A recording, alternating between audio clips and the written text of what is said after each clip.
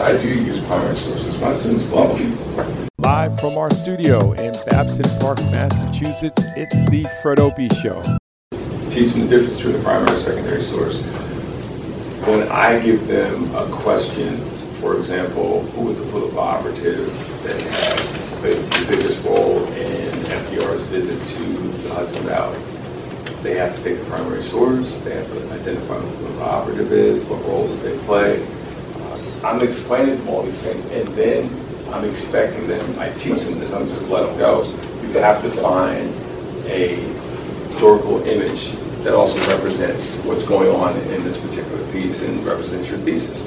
Here's a historical image, which I show them how to find them, restriction-free, it's got to be restriction-free. I show them how to create a caption. I show them how to go into Photoshop and clean it up. I show them how to write a really tight 200 words. It's harder to write a great 200 words than it is for them to keep repeating themselves in 3 paragraphs. So it's 200 words, and then I'm showing them how to create hot links. What's a related link to this? It's whether it's YouTube video, podcast, so that readers can learn more about what you're talking about. You do that over the course of half of the semester, and they're learning how to use primary sources. They're learning how to go into digital archives and find, beginning of class, we spend the first 15 minutes just reading everybody's blog post. Read a blog post, read comments on yours. They do that, we're all doing it together.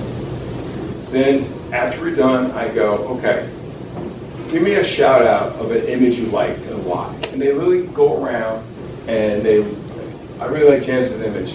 I pull it up in front of everybody. What did you like about it? What did you find that one at? I couldn't find one for this post. So they're helping each other. They're figuring it all out.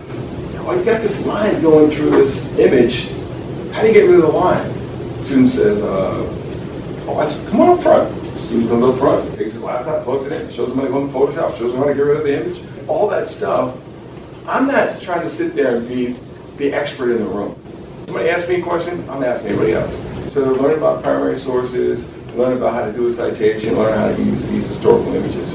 It's really cool to see them figure this all out. At the beginning of the year, and one of the things we do is over the course of the year, is you go back and fix your earlier post now that you know more.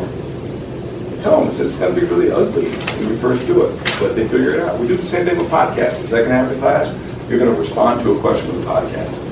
I was a little scared the first couple times I did it, but I saw that they found this a lot more interesting than just the typical writing than anything else. If everybody else is doing MLA, and citation, I'm going to teach you how to do footnotes. I don't need to teach you something that you already know. So that's kind of my philosophy about it. If you want to know more about what I'm doing, go to fredopie.com, which is my website. You can see information on the books I've published.